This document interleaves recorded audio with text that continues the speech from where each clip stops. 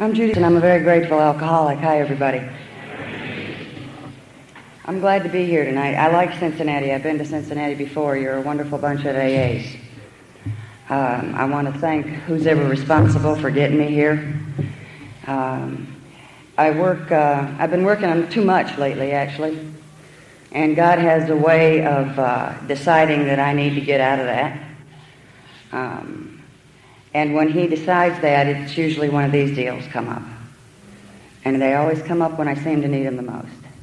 And so it is with this one. So I'm glad to be here, and I'm always honored when I'm asked to lead anywhere, even if it be a small group in Carrollton or at such a gathering like this one. Our stories disclose in a general way what we used to be like, what happened, and what we're like now. And right now I need my water. Hold on. I told my friend to get me two. I've never drank one of anything.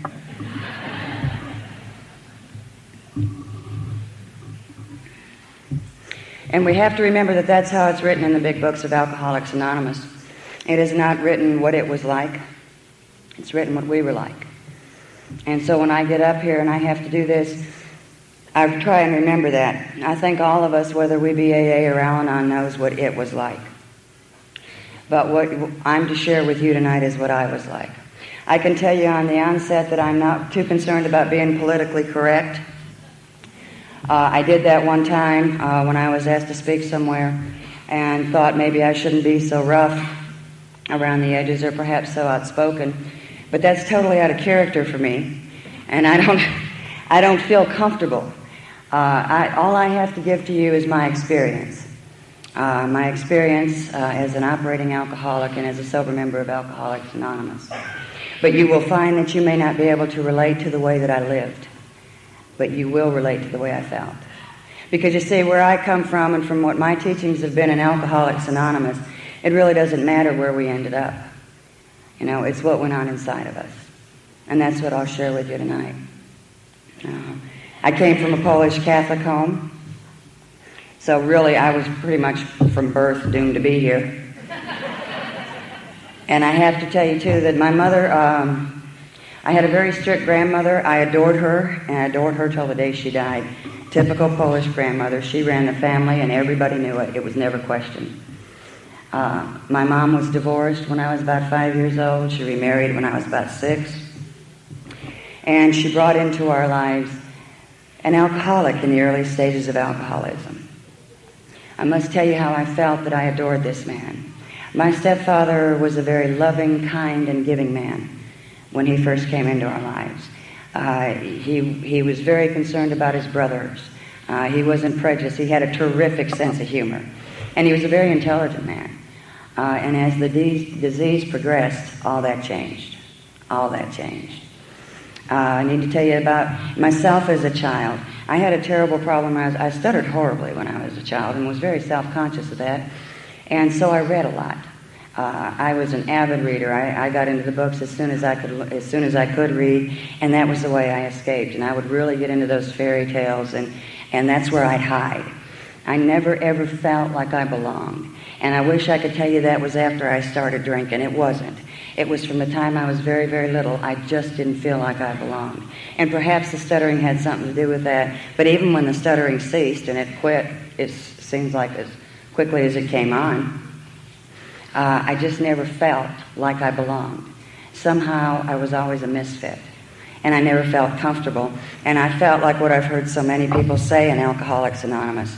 There was something missing. There was a piece missing, and I never knew what it was. As a child, I had to go to Mass, of course, and I knew about the church. Of course, back then, Catholics only spoke in Latin during Mass, but it didn't make any difference. We were forced to go, and we went.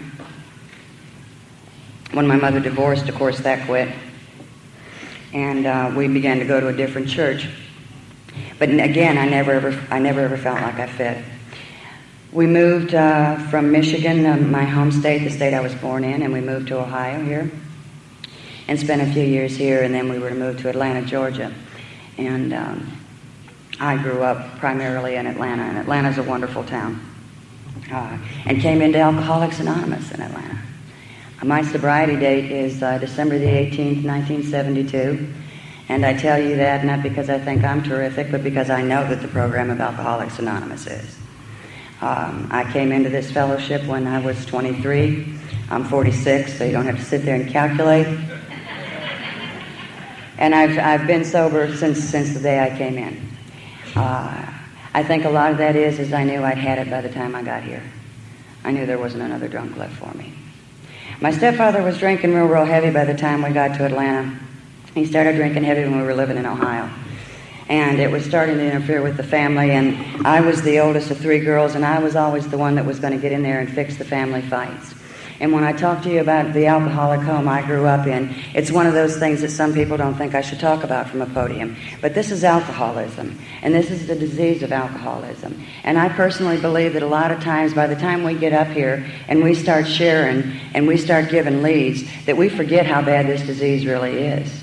You know, and we want to do everything we can to clean it up. Alcoholism is a filthy disease. You know, it contaminates everybody it comes in contact with. And I don't ever want to forget that, not only from the standpoint of how it was like for me when I grew up, but from the standpoint of the injury and harm I put on people in my active alcoholism. And my alcoholic home was one of those homes where people got hit a lot, myself and my mother in particular.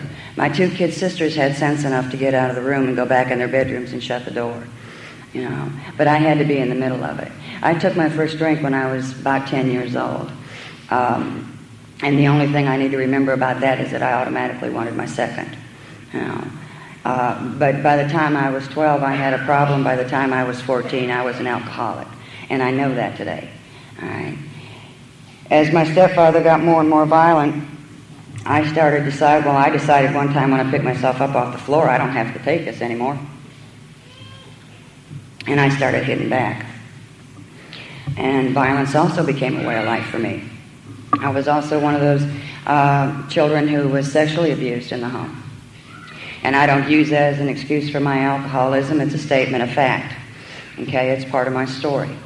And as a footnote here, I will tell you that I have heard a lot from a lot of podiums here lately that we are blaming our disease on everything but booze. You know?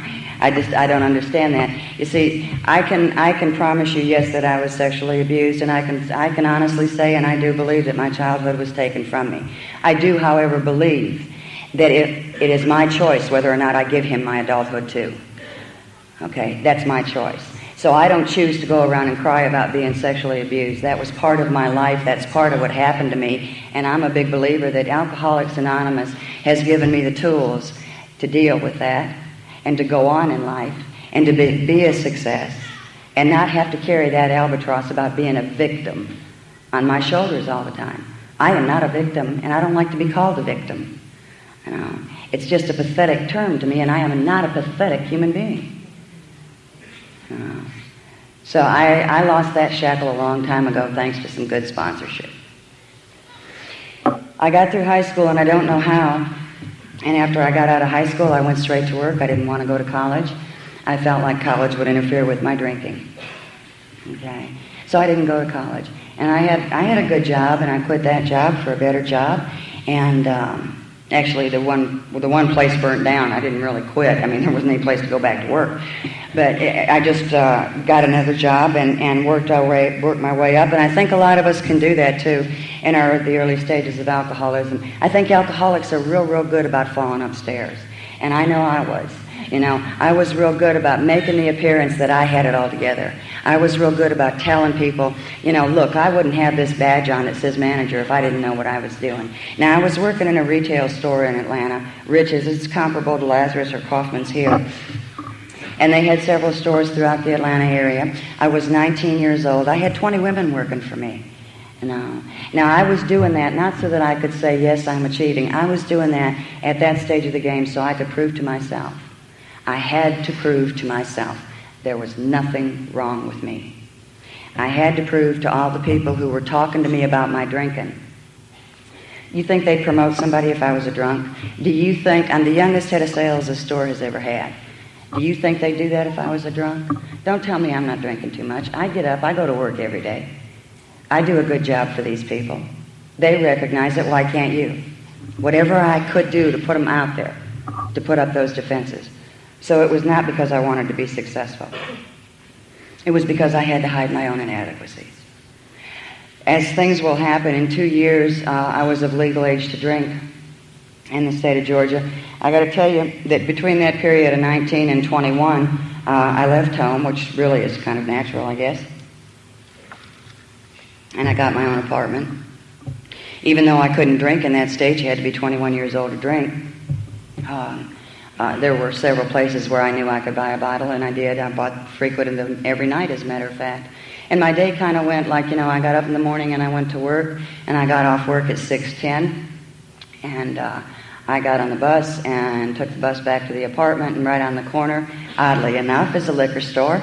And I stopped at the liquor store and I got my cork for the evening, and I went back to that apartment, and the only thing that came off before the cork on that bottle was my shoes. And I went to the kitchen and poured a glass. I was using a glass back then. And got myself a little drink, and sit down, and I'd drink, and I'd drink. And I don't know how it was for you, but, if you start drinking around 6:30 at night, come about 10 o'clock, 10:30, you get real lonely. You know how that goes.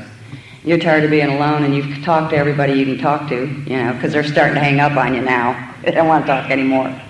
You've called them 4 times that night just to help them straighten out their life, And I'd get to lonely. And there was a corner bar, and honest to God, the name of this bar was The Hole in the Wall. And there's a corner bar, and I'd be about 3 sheets to the wind, and I'd walk up there. And this is another portion of my lead that some people say, well, you really ought to clean up. And I won't do it, and I don't know if I won't do it because I'm still defiant, or if I just think it needs to be said, and I think it's more the latter than the fact I need to clean it up. I'd go up to that bar and see what guy I was going to fall in love with that night is really what it boiled down to. I was one of those girls that walked into a bar and picked men up and took them home. And I was drunk, and he was drunk, and I know that none of you know any of them like that, but I was one. And I didn't have any problem with that. That's the way, of course, back in the 60s, it was a lot safer to do than it is now. But nevertheless, it didn't matter to me. I just didn't want to be alone. And those are the feelings that I'd go through. I didn't want to be alone, but I didn't want to be with anybody. And, I'd want to be around people, and I'd want to fit in, but I never could. And I've heard it said many times, and I've felt it many times, even in Alcoholics Anonymous. You walk into a room that's absolutely packed, and you still feel alone. You still feel like nobody understands. And so I'd bring these guys home. And sometimes I'd be in one of my bad moods, and I'd start a fight, and sometimes I'd get a hold of a guy that was in a bad mood too. And I'd wake up the next morning, and I'd have a black eye and a cut lip, and you can't go to work, and I'll tell you, any of you have been through it, females in particular, you know it, and I know it, that there's no makeup that's going to cover some of those bruises. They're just not going to go away, and your only option is not to show up for work. And so I had some time built up, and I could take a few days off here and there. Now I'm about 20, 21, and I'm getting sicker physically. And it was just part of the deal for me. It was just part of the way I wanted to drink. Because you see, don't take my alcohol away. You can take my men away, and you can take my job away, and you can take my house away, but don't take my booze away. Because that's the only thing that makes it worthwhile.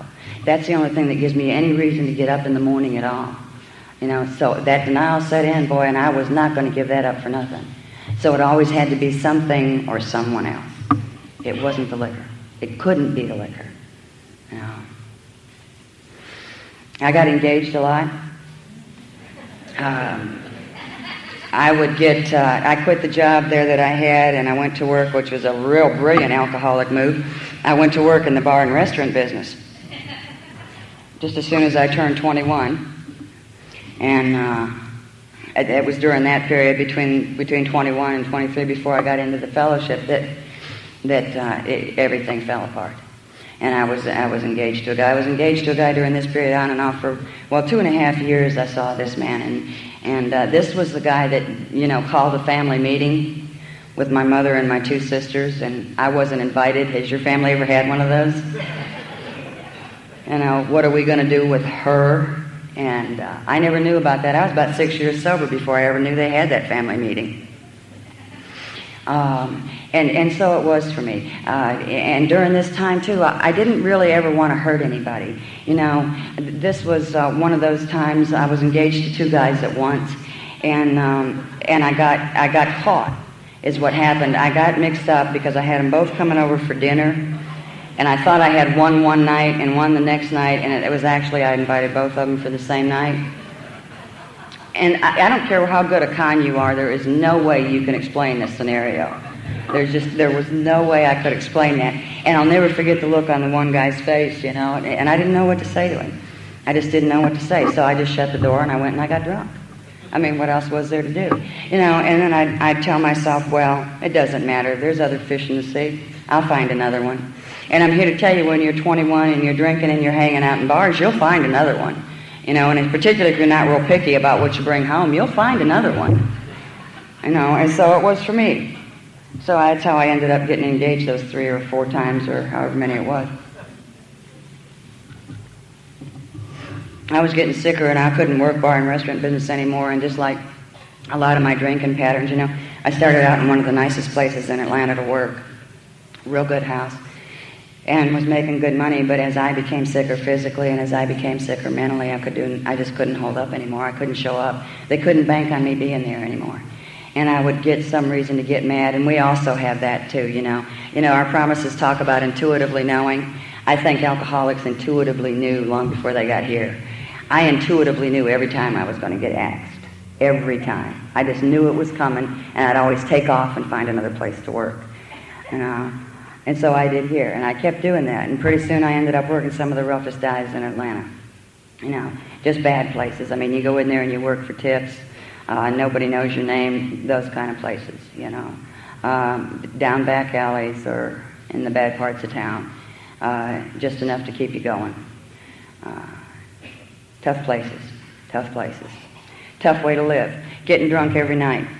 Every night. We had a bar that we all frequented that worked in the bar and restaurant business, and legally we were supposed to close the doors at 2 o'clock in the morning, and she did. She closed the doors, but we all stayed in there. And there were a lot of times that we were leaving that place and the sun had been up already for hours. You know, and I get tickled when I look back at this portion of my drinking, because I was the one that was always the designated driver. You know, I was a designated driver, and, you know, I've heard drunks talking about losing their car, and I never really had that experience, but I lost a lot of other people's cars. You know, and we were all drunk, so it would be like we'd have to have a conference to try and remember where we last had the car. You know, and none of us were real sure how we got to where we woke up that afternoon. You know, I mean, you think about it. Try and get 6 alcoholics together to remember where they put one car. It was chaos, just chaos. But we always managed to get it together and go back to work.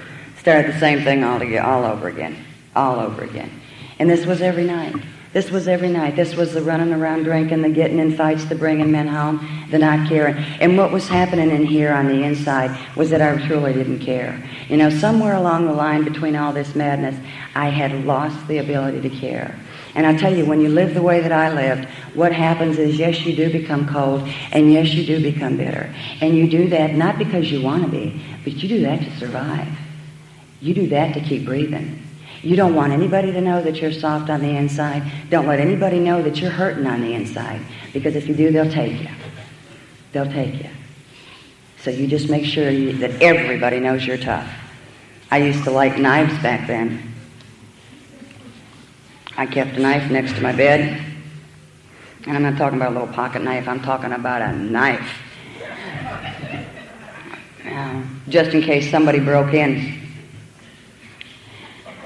And, of course, I'd have been passed out. They could have taken everything. I don't know what I thought a good knife would have done, you know. I was running with people who were running drugs. I was just hanging around a bad bunch. That's all there was to it. Couldn't hold a job anymore, and all my fiancés. Another thing I forgot to tell you about my fiancés, most of them had money, which an alcoholic woman needs. And periodically I would get myself in trouble and be a little bit late on rent, or maybe have a few things that need to be taken care of. So I would let them come in and get me caught up. And then eventually they would leave, of course, because my drinking was so out of hand, nobody could live with that. You know, and that was fine, because I just, like I told you, I just go out and get another one. And a lot of these guys, too, had that, that good old Al-Anon syndrome. I will straighten her out. And it never worked. It never worked. But it got me through the tough times.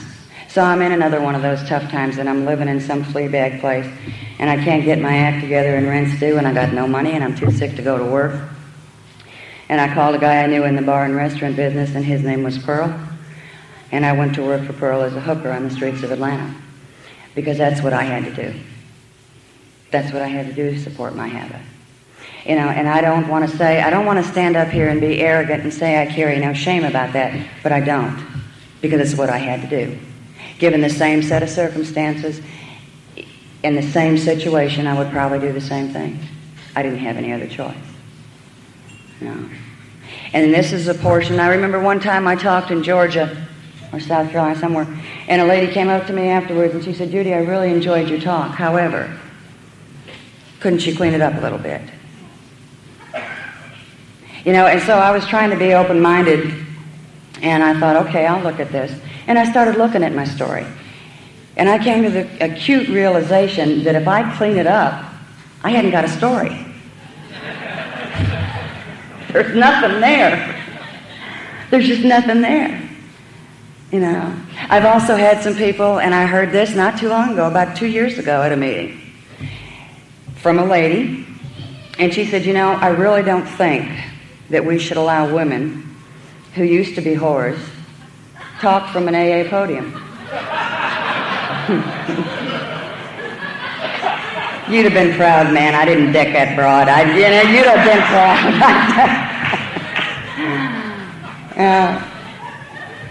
And I will tell you what I was taught early on.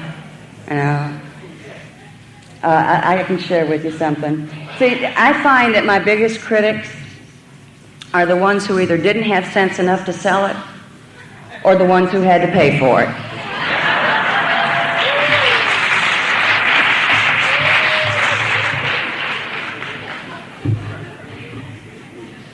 So you do what you have to do. Didn't last long out there either. And I came home one night and I went nuts. That's just the best way to put it. And I called my mother, my dear mother. And she came over and got me, and she talked to me. And long and short of that is 3 days later, I found myself in a state hospital for the insane. And I was not in there for being alcoholic. They put me in there for being suicidal, homicidal. And later on, I was to find out that on my records that my doctor was afraid to let me out. I was on a locked ward because I was of danger to myself and to society. They had me on medication to keep me from being violent and hitting the other people who were also violent. And I think the oddity of this whole thing is, and when you go into one of those places, you talk to like 7 professionals, 7 shrinks. Nobody ever said anything to me about my drinking. Nobody. They all focused in on the stepfather thing. But nobody ever said anything about my drinking. The only person that ever mentioned my drinking to me was another patient, which I think is really bizarre. One of the other psychos had to say, "Judy, you think you got a problem with drinking?" It's crazy. It's crazy. But that's how it was in 72.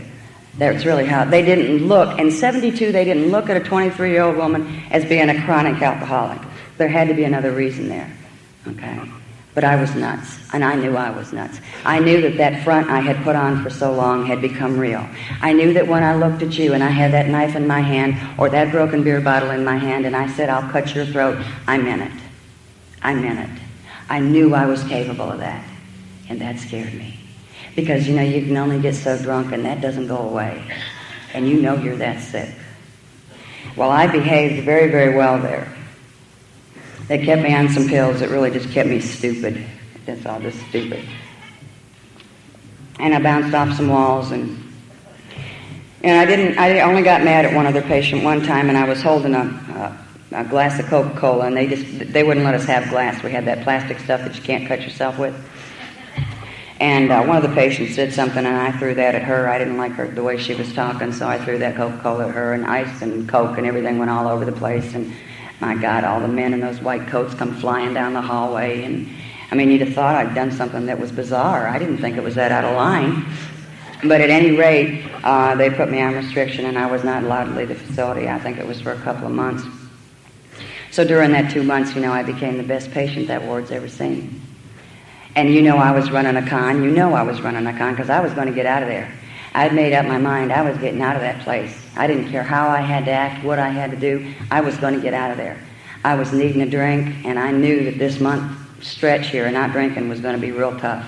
So I was going to speed it up as long as I could, as quickly as I could. And so I did. And I became that best patient, I went and worked out at the gym, and I did my decoupage stuff, and I talked to all the counselors whether they wanted to listen or not, and they were just in there charting me up real good.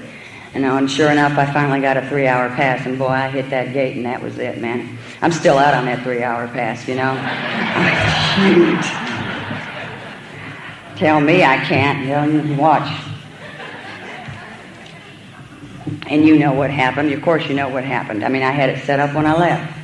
I had a man waiting for me at the gate, and it's back off to the races and back off to the same thing, Waking up and not knowing where you are, not knowing how you got there, not knowing who you're with. When I came to after this one, my mother, of course, was worried to death. She didn't know where I was. The hospital had called her and told her I left. I was gone. She told me later I was gone somewhere between 10 to 14 days. And I know when I came to in that flea bag hotel on the south side of the city that I had not changed clothes. I still had the same clothes that I had when I left the Institute. I know I had not bathed. And I woke up in that filthy, stinking hotel room one more time alone. And the place was a mess. And I don't know who paid my bill, and I don't know I don't know how the woman that found out about me being there even found out, because I don't remember calling anybody. I don't remember telling anybody I was there. I don't remember anything. And I still don't to this day. But this gal came over and she got me and she took me back home to Mama's, and that's where we always go, isn't it? Back home to Mama. And I went back home to Mama. And Mama came home that day to find her 23-year-old daughter 10 days without a bath, stinking from booze and being sick and sleeping with men. We have a step in Alcoholics Anonymous. It's called making amends. I don't know how one makes amends for something like that. I don't know how I make amends to my mother for when she had to decide 2 days later whether to commit me permanently to an institution or not. How do I make amends to her for that day that she came home from work and found that mess that was her firstborn daughter? How do we make amends for that? Our big book tells us that we are foolish if we think staying sober is enough. It isn't enough. So in order for me to rest easy with me, the way I make amends to my mother is I am the best daughter I can be on a daily basis. The best daughter I can be. And so that means when my mother wants to call and she wants to talk, I'll never forget she called one time. She'd had her little Pekingese trimmed.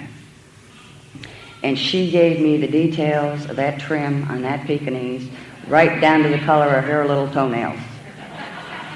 And what color ribbons they put in her ear, And it couldn't be she couldn't just say pink. It was a light pink, and that's Mama. And the way I make amends is to sit there and say, that sounds cute, Mom. Take a picture and send it to me, Mom. That's the way I make amends. To be the daughter I always wanted to be. To give her the love back. That's what I always wanted to do. And before I came to this fellowship, I couldn't. I didn't know how. I did not know how. So you taught me, you see. You taught me. Shortly after that, drunk, like a couple of days, 3 days maybe, I attempted suicide. They took me to the hospital. I got my stomach pumped. A nice little shrink comes in and talks to me about going into another institution and going into group therapy, and I told him what he could do with both of them. And I turned around and stomped out. And 2 days later, my mother did the kindest thing for me that she's ever done. She threw me out of her house.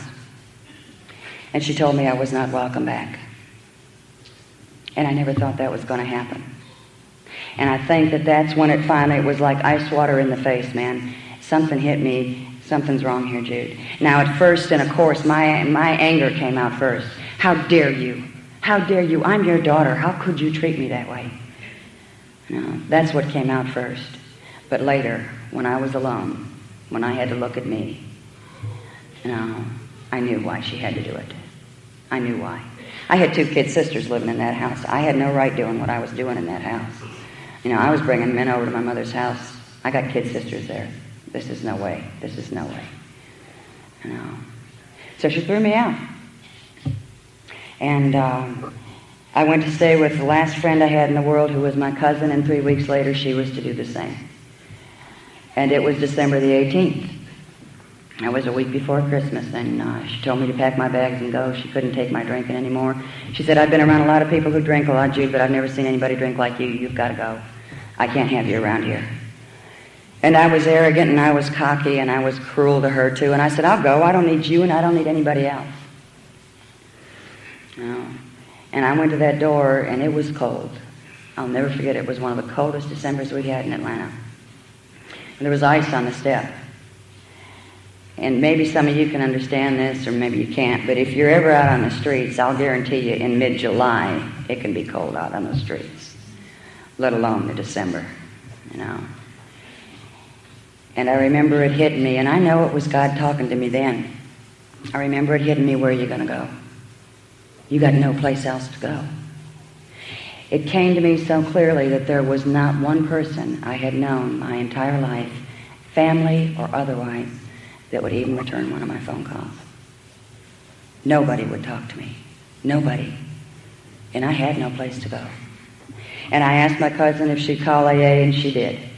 And the lady got on the phone, and she asked me how I was feeling, and I told her I thought I was dying. Because, you see, I was an around-the-clock drinker, and for my body to go without anything over 4 hours without booze was a real traumatic thing. And I started into withdrawals right away. And I'd already done the convulsion things, and I'd already done all those real nice things, seeing stuff coming out of the walls and hearing music that wasn't on. I knew what all that was. Okay, but I felt the withdrawals coming on, and she asked me how I was doing, and I told her I thought I was dying. And she gave me the old alcoholic cure, Pepsi-Cola and honey. And that's what I lived on, truthfully. For 3 days I ate nothing but honey and drank nothing but Pepsi-Cola. Because I couldn't eat. Eating was just way too much to ask. I weighed about 85 pounds. And probably 20 of that was retained water. I was sick. I was physically sick. Mentally, I couldn't even touch base. I couldn't carry on a conversation with you. I couldn't read a book. I was just lost. I was just vacant. There was nothing there. Nothing.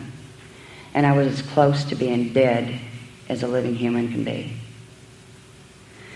She told me the people would be by at 7:15 to pick me up and take me to my first meeting. I had to start getting ready around 4:30. My cousin Joe had to help me because I was physically not strong enough to get in and out of the tub. And we did the best we could with me.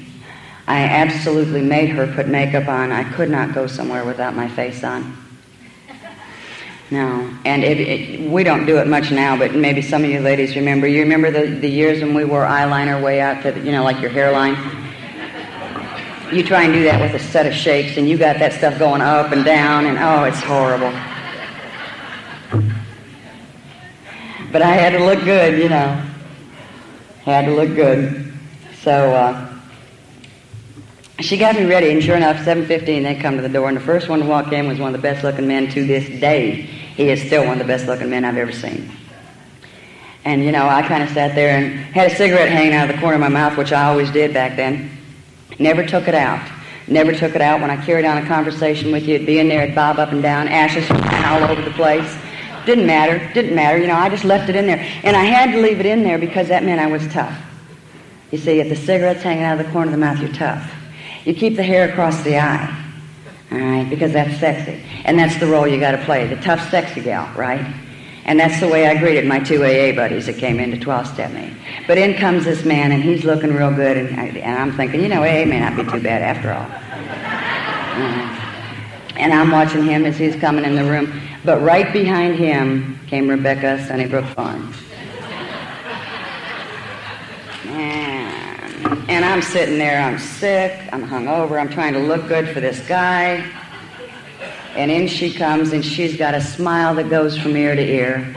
And little tiny earrings on, short hair, just not a hair out of place. Tiny little heels. a brown princess coat with a velvet collar. I'll never forget that coat. And she comes walking over to me with that big smile and said, "Hi, my name's Bunny." And oh, God, man. And I looked at my cousin Joe, and Joe gave me a look that only a good Al-Anon can give, which is, you go or you're dead. And I went to my first AA meeting, and I didn't say much, and I didn't say much for a long time in the program because I was just checking y'all out, you know. But I went to that first AA meeting, and the only thing I need to remember about that meeting is that at the very end of the meeting, they asked me, "Judy, do you have any questions? Is there anything you'd like to know about us?" And I will tell you, people, I do not know why I decided to be honest at that point in time. I don't know why, you know. But I said, no, I don't have any questions. I just don't want to get drunk anymore. I am sick to death of being drunk. And I truly was. Everything I had inside of me was worn out. I was tired of it. I was tired of the drinking. I was tired of not being able to work. I was tired of not being welcome in my mother's home. I was tired of people avoiding me. I was tired of the way I looked. I was tired of the way I was living. I was tired of the lies. I was tired of the whole thing. Anything would be better than where I was. Anything. And Buddy, the man that 12-stepped me, reached across the table and he patted my hand. And he said, "You don't ever have to drink again, baby. You don't ever have to drink again." It was the first promise that was made to me in Alcoholics Anonymous. You know? And then he said, "And we're going to show you how. And we're going to show you how." Well, I got into the program, and, 90-day wonder, boy, I'm in there, and I never even looked at the stats because I really didn't think I needed them. See, to me, it was just a matter of the fact that I drank too much every now and then. And I had fallen into a lot of that stuff that they were telling me about, it's his fault. It's your stepfather's fault. You're trying to escape this. You're trying to escape that. I bought into a lot of that. And, when we get sober, that doesn't go away. We don't walk into Alcoholics Anonymous and get rid of all that stuff. Okay, so I was still using that as an excuse. And then, for some reason in my mind, I thought I would become a lady if I got married. Because all the ladies I knew were married. So, I thought, okay, I'll get married like the rest of these ladies. Now, I just wasn't thinking real clearly. Now, in Alcoholics Anonymous, when you're brand new, it's not real hard to find a husband. Because there's a lot of guys that are brand new looking for a wife. Okay? And again, my requirements weren't much. Wear pants and breathe, honey, and you're mine. And God love him, that's about all I got, too, if you want to know the truth. I had 4 months sobriety when I got married, and my spouse had 5. And I don't know, we had all these things we were going to do, start a chain of AA houses or something, I don't know. Out of all the moronic things, we decided, he and I, that the reason that we were so messed up was because we'd lived in this huge city all our lives, and we needed to go to the country. Now, I have been asphalt and concrete all my life. When I came into Alcoholics Anonymous, all the clothes I had were street clothes. Okay, and I'm not talking bag lady clothes. I'm talking green satin hot pants and fishnet hose kind of clothes. Okay. And I didn't come into a lot of money or a good job when I came to Alcoholics Anonymous. I was too sick. So I moved up into North Georgia, strong Church of God country up there. And my satin hot pants and fishnet hose and using that street talk that I know those people had never heard. They did not have any idea what I was calling them. Because, you see, my mouth was terrible. My mouth was, it embarrasses me now. And my husband, Craig, my present husband, Craig, he reminds me, really, because I never thought it was that bad until he quoted some of the things I said during meetings. And I couldn't believe it. I know he's not lying, because my sponsor told me I said the same thing. It was awful, And I didn't even stop to think about it. I never thought about it being offensive to anybody. It was just the way I had talked. It's just the way I talked. I didn't think it offended anybody. And just as a little footnote here, if you got a garbage mouth in your group, do the same thing my home group did to me. Okay? There was a real nice guy that came up to me one day. He didn't admonish me. He didn't slap my hand. He didn't say, "Hey, you stupid newcomer." He said, "Judy, why do you cuss so much?" I'd never thought about it. And he said, no more about it. He said, no more about it.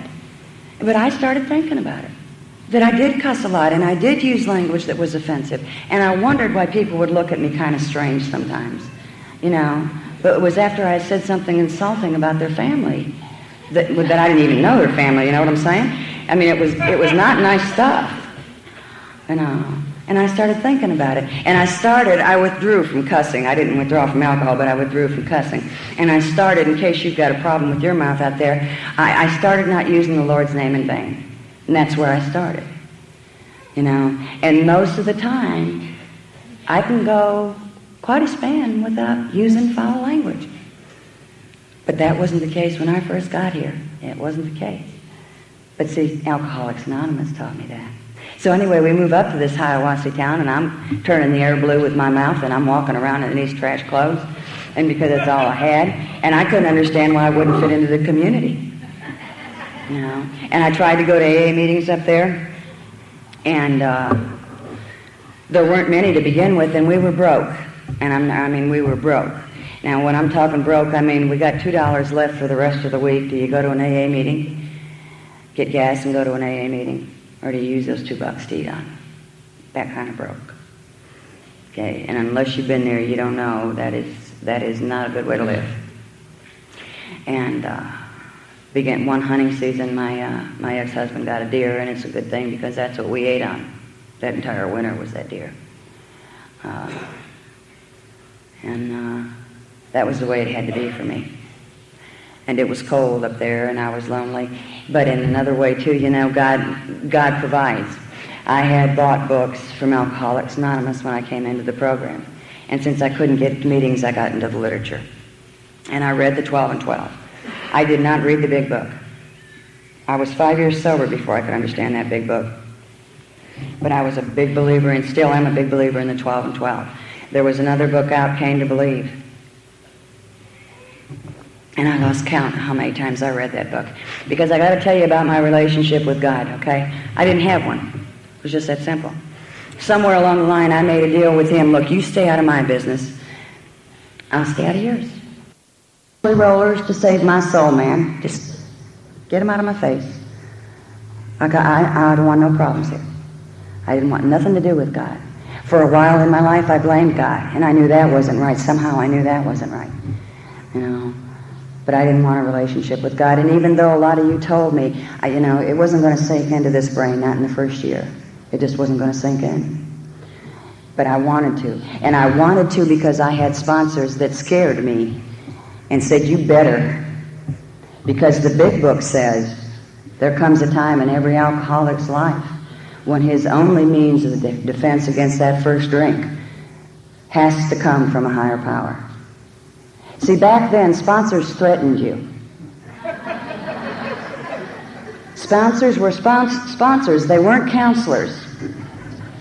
You know, when they told you to sit down and shut up, you did it. You intuitively knew this was not open for discussion. No. I had 2 sponsors, both of which were male. A lot of people don't like that either. But I'll tell you what, both of them gone on to glory now, and I don't know what I'd have done those first 3 years without them. I simply do not know. Those men taught me Alcoholics Anonymous. They taught me the big book.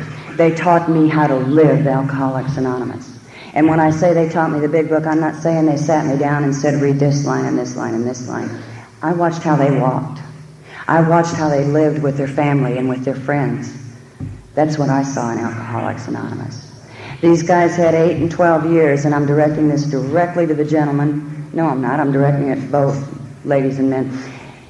They had 8 and 12 years. Neither one of them had any doubt that there were but 12 steps in Alcoholics Anonymous. Okay? So if you're out there and you've got some time in this fellowship and you're working with a newcomer, I don't care what sex you are, all right, you remember that Alcoholics Anonymous has 12 steps, not 13. Remember that. Okay? Because what you do with that new alcoholic could kill him. You know, and I will be eternally grateful. Big Jim and Dad were both like dads to me. You know, I never had to sit down and talk to either one of them for hours on end, except when I took my first fifth step. Never had to do that. Because Jim would always say, I'll see you at the meeting tonight, I'll catch you there. Or he'd say, Jude, we're going out to dinner, come on, let's go. And I didn't want to go. You see, I was kind of scared, and I knew I wouldn't fit in, and I didn't know how to behave anymore. I did not know how to behave. Now, I was raised on the side of town where there were, you know, the social clubs and the golf courses and all that stuff. And all that was real important. You know, you had to have the right car, and you had to work for the right firm, and you had to live in that section and go to that school. So I knew what all that was about, but I didn't know how to do it anymore. I just didn't know how to behave anymore. I had lost all my social skills. I just didn't know. So they had to teach me all over again. And I was scared. Jim could see through that, and Dad could see through that. I wouldn't let you see it. I wouldn't let you see it. Even if you did see it, I wouldn't let you see it. No. So we get up there, and we're up in Hiawassee, and I'm miserable, and all I'm doing is reading books, and maybe if I'm lucky, I'm getting to 2 meetings a month. But I'm hitting those books every day, and reading them over and over. And sure enough, the day came, my ex and I had a big fight, and I was real upset, and I was crying, and when that was highly unusual for me, I didn't cry. Tough broads don't cry, you know that. But I was crying, and I took my 2 dogs, and I went for a walk, and there was a real beautiful little 8-acre lake there next to where we lived. And I took those 2 dogs down there by that lake and sat down, and there was a nice mountain right behind it, and I was sitting there crying, and I remember going to God for the first time. And I remember saying, God, I don't know if you're up there, and I don't know if you can hear me, but I got to have some relief or I'll drink again, and I don't want to drink again. You know? And I'd never cried that hard before. And I swear to you, the air became so still and so quiet. And it was as though there was a good friend sitting next to me who said, you're going to be okay, kid. You're going to be okay. Now, from that moment on, I was different. And the reason I believe truly I was different was because from that moment on, I was a child of God. Never in my life had I been a child of God. And I was now a child of God. And things started changing. The marriage did not last much longer after that. And I came back to Atlanta.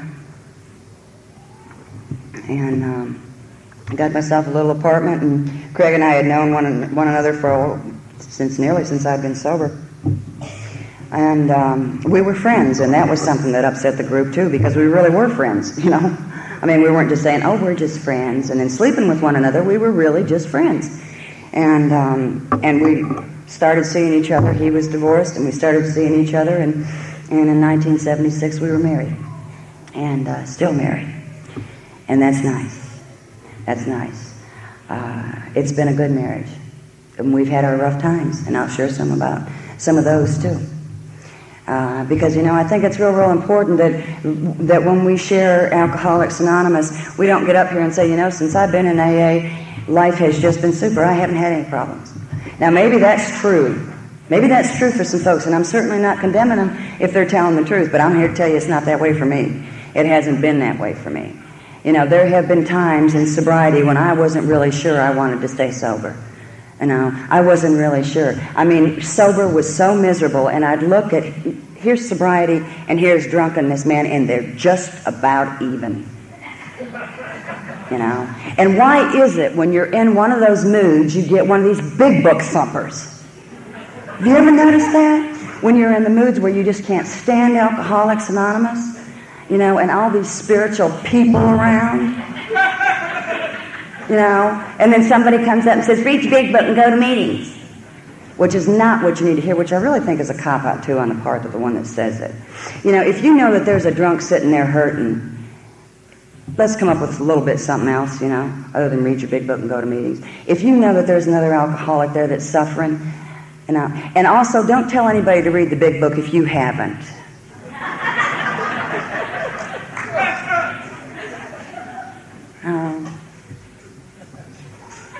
You obviously cannot transmit something you do not have, is what the book says. No, but we say it. You know, and I hear a lot of times, and I'm lucky I get around AA a lot. And I hear a lot of people say things are different now. AA is not like it used to be. Been saying it for years. But I know what I noticed tonight is that between 30 years and 20 years, there weren't a lot of people that stood up. Now, they're not here to hear me say this, but in case any of you see them, you can tell them. With the exception of physical reasons for not being here, I think that is the height of selfishness and self-centeredness. To come to Alcoholics Anonymous, get your life together, get what you want, and then bid us adieu.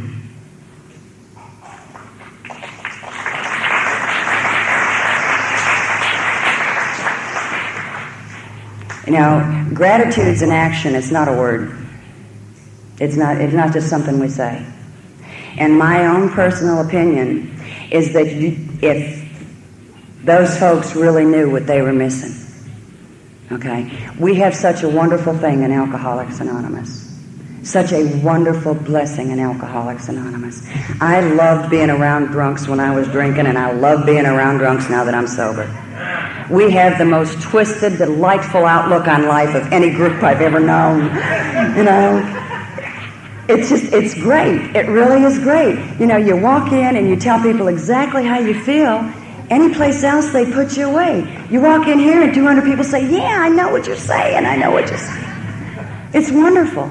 You know, my family still doesn't understand me. My mother, God love her, when I was in Atlanta, I was sponsoring a bunch of people, and it was wearing me out. I was doing too much.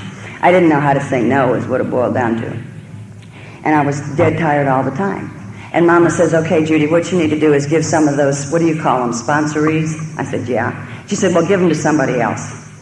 I said, Mom, you can't do that. You know. Now, my mother loves Alcoholics Anonymous. She doesn't understand us. She doesn't know what we are, but she loves us because her daughter doesn't drink anymore. Okay? So she loves this program. Yeah. Things have changed so much. You see, there have been so many things that have happened to me since I've been a member of Alcoholics Anonymous. And I want to run those down to you real quick before I quit up here. I was informed tonight that I talked 92 minutes one time. I think their timer is off, but I don't want to do that to you tonight. I came in and I really didn't have many skills left, I didn't think, and I really was worried about, you know, could I handle any kind of a job at all. And I did what they told me in Alcoholics Anonymous. Since my temper was so bad, they said, why don't you go to work for a temporary agency? You know, that way you won't be at any one place too long and you'll still have an income. And that made sense. And it really worked because just about the time I really get ticked off at somebody, assignment was over, I was out of there. And it worked out real well, and I was a good worker. And so I did that for a while, and then I got a job through that temporary agency, and I stayed with that company for 5 years, and I started off as their accounts receivable clerk.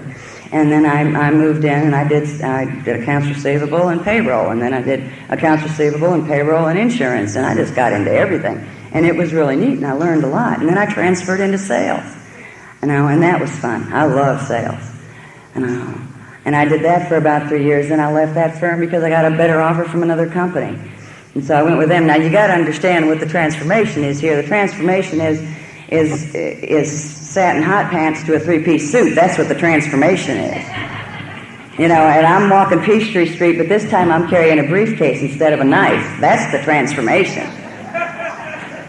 And that's Alcoholics Anonymous, because I did what they told me to do. And when I had trouble in doing these things, I'd go to my sponsors and say, man, I don't know what to do here. I don't know what to do here. And they had one question that they seemed to get stuck on. What step are you working? What has that got to do with this? What does the step have to do with the fact that I can't stand this guy? Well, then we'd have to go into the book. You know, go into the book. Or they'd just throw me those one-liners. Resentment's our number one offender. You know, they didn't talk a lot. They just had those one-line zingers that floored you, you know. It's wonderful. I left there, went into business for myself. I don't even believe I did this. I was a floral designer. I had my own flower shop. I did that for about 1.5 years. That was wonderful. And then the company I left, because I got a better offer, they called me back and said, will you come back with us? And I said, yeah, but it'll cost you. You know, I loved it because they should have given me that promotion in the first place, and they didn't. And so when they called me and asked me to come back, I did go back. And truthfully, I say that snidely, but I really was quite flattered. I didn't think I'd ever hear from them again. I left on good terms. I didn't burn any bridges. I didn't cuss them out or anything. I just said, I'm not going to train your new regional manager. I deserved that position. I didn't get it. Here's my resignation. And 2 years later, they said, you were right, which I loved. And so I did go back, and that was good. And then shortly thereafter, I don't know how long, I left them and went back to work in floral design. And Craig came home. He had to come up here for a while for some things that occurred. And he came back to Atlanta, and he said, God, Jude, it's beautiful up there. I'd love to go up there. And I had reached the point in Atlanta where Atlanta is now a huge city. Okay, back in the 60s and 70s, it wasn't quite like what it is now, but it is a huge city. And I had really had it, and I didn't want to get back into the marketing game, and it had gotten so cutthroat, I just didn't want any part of it anymore. And so we decided to come up here, and it wasn't really a sober thing to do, because we didn't know where we were going to live. Craig's brother lives up in near Malvern, so we knew we could stay there. And we didn't know where we were going to live. Neither one of us had a job. We put our house on the market in Atlanta, thinking it'd take a year to sell. Give us time to find a place to live and work up here. Sold the house in 2 weeks, and the guy had to be in 2 weeks later. So we took the proceeds from the house, and we came up here. And, I was concerned, and it was rough the first year and a half we were here. And I got a decent job up here, again, back in accounting, and worked a lot of hours, and lost that job, and through a restructuring kind of deal, so they told me. And Craig and I were driving around one day, and I said, I don't know what I'm going to do, Craig, for crying out loud. I said, I'm 46 years old. If I go to work with another firm, who's to say in 2 years it's not going to happen again? I just don't know what to do. And he said, Jude, I always thought you'd be good in real estate. Sounded good to me. I was drawing unemployment. I went to school. I got my license, and I am now selling farms in Carroll County, Ohio. Now I'm going to tell you what. I was thinking about this the other day. I had to go out and show just a small place, 15 acres. Okay. But I had on my barn walking boots. That's a special kind of boot, trust me. And my blue jeans and a big overcoat, because we are going to walk this acreage. And I'm waiting for the buyer to show up, and I'm sitting there and I'm thinking, I don't believe this. From wearing those white vinyl go-go boots and the fishnet hose, to barn walking boots and blue jeans, selling acreage, it's not supposed to happen. It's just not supposed to happen. It's wonderful. It is just wonderful. My Craig and I have been through problems. We've been through problems financially. We've been through problems in our marriage. My Craig chose to drink several times during the course of our marriage. I call him my Craig because I'm possessive, okay? But it was tough, and I don't want to tell any of you that it's not, okay? Craig drank once when I was 7 years sober, and once when I was 16, almost 17 years sober. And I want to tell you, and there's a couple of reasons why I want to tell you about this. One is that alcoholics and Al-Anons from my home group never left my side. Never. They never condemned me. They never condemned him. They were there for us. There was only one woman in the group that felt that she absolutely had to tell me what she thought, even though it was unsolicited. And I was just too upset to care what she said. It just didn't matter. It was tough. But I did the things that my sponsors had always told me to do. You go to meetings, Judy. You talk. You work with others. Don't get wrapped up in yourself. Stay busy. Keep going. I heard a lady say one time that the only time that the program of Alcoholics Anonymous really counts is when you're staying sober and there's no reason in hell why you should. And those were some of those times. Because it just all fell apart. The other reason why I want to let you know that is because I came finally to the realization that I could still love him and hate this disease. I saw what alcoholism was like. I saw clearly what my family saw for years. And it is a disease. And it was wonderful because when he came back home and we were sitting there talking and he said, well, Jude, what are you going to do? And I said, I don't know what I'm going to do. I've already called Pam. She was our attorney. I said, I don't know what I'm going to do. I just don't know. I said, I guess we just take it one day at a time. And that's been better than 6 years ago. You know. And he's still sober, and I'm real grateful. And I still love him. You know. And the truth of the matter is, it's 50-50, baby. It could have been me. It could have been me. Yeah. If you're sitting out there right now and you got between 2 and 4 years sobriety and you're thinking about taking your own life, you're okay, honey. All right? And I will tell you that, and there's a lot of people who don't like to hear that, but I know when I was sitting out there, I was thinking, my God, I got to be nuts. You know, and again, all these people would come around that seemed to have their act together, and I was so screwed up, and nothing fit in my life, you know, and it just didn't seem like I could do anything right. And then these people would come in and, oh, I've been sober 90 days, got a brand new house, and got my husband and kids back, and, you know, and I'm sitting there, I'm 4 years. Nothing's going on here. Nothing. You know. But I'll tell you something, what you really need to understand, and please hear me if you're one of those people. Okay? You're getting better. Because you're not thinking about drinking. And for the alcoholic, that's the most important thing. So I don't want to mislead you that suicide is healthy thinking. Okay? But it is better for those of us that are alcoholic. You have come to the realization drinking is not going to fix it. So you have come a lot further than you think. You know. To those of us in the program, and as I was saying earlier, I hear a lot of stuff as I get around about differences in Alcoholics Anonymous. Things aren't as good as they used to be. And if I've got anybody to point the finger at, and I don't believe it's true, but if there's anybody to point the finger at, I think what we need to look at is look at those of us that was 10 years plus. Okay? Now, this is with the part where I'm going to get outspoken, and if I offend you, I hope you get over it. Okay? Because it's my belief that those of us that build sobriety in this program have a responsibility to let people know the truth. Okay? We have the responsibility to tell them what really is in the big book. We have the responsibility to tell them about their traditions. That is a responsibility. That is part of what we say when we say, thank you, God. Okay? We tell them about the traditions of Alcoholics Anonymous. We tell them about the contributions and where they go and what purpose they serve. We tell them about being a part of Alcoholics Anonymous. We tell them how to lead a meeting. All right? We tell them what is the responsibility about being a chairperson. We just don't say it's your turn. We tell them.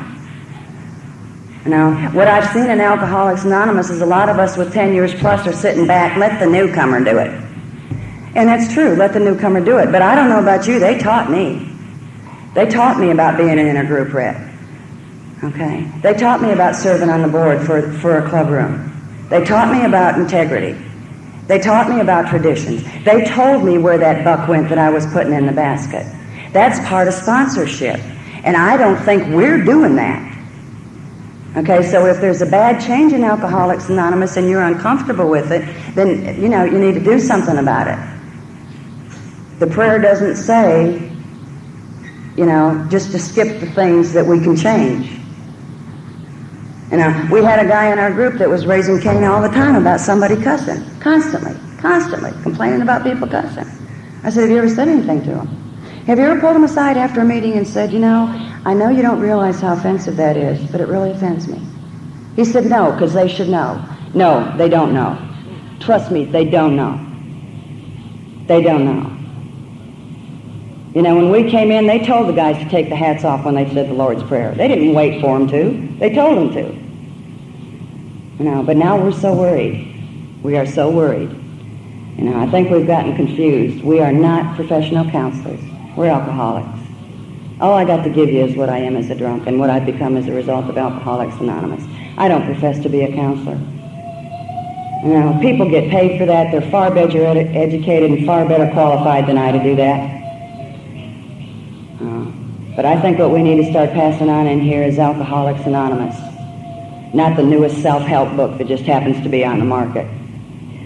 You know, those things come and go, my friends. AA's been here a while.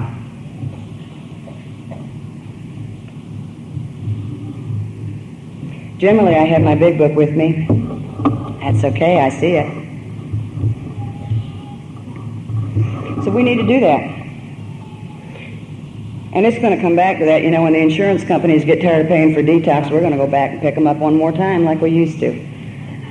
And that's really kind of, you know, it's really kind of sick. Craig and I were talking about it with a bunch of people the other night about how we used to go and pick up drunks and they'd get sick in your car, you know. I mean, it was awful. But we were sitting there talking about how much fun it was. You know what I told you? I mean, we are sick people.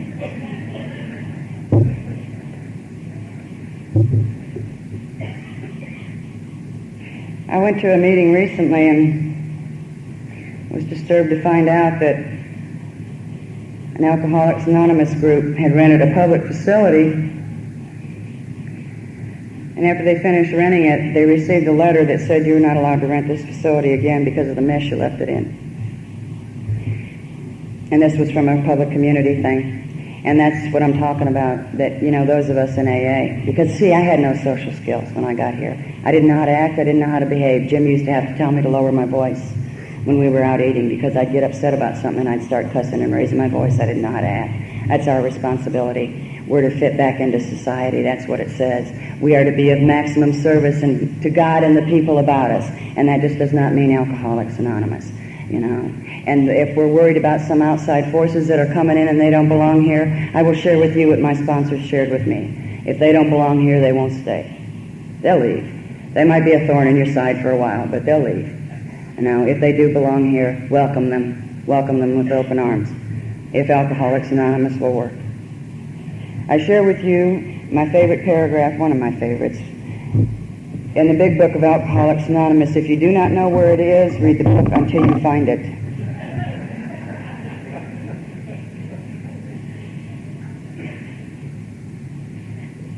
I got to share something with you before I quit. I was just standing up here and my mom flew across my mind. And this is one of my favorite things to share. My mother and I were in Atlanta shopping one day and the car was quiet. It was just she and I. We were going around the freeway. And Mama reaches over and she pats me on the shoulder. And she said, "You're a good daughter, Jude. And you're a good person. And Mama loves you very much." And that to me was probably one of the most important moments in my sobriety. Because it made every tear that I cried.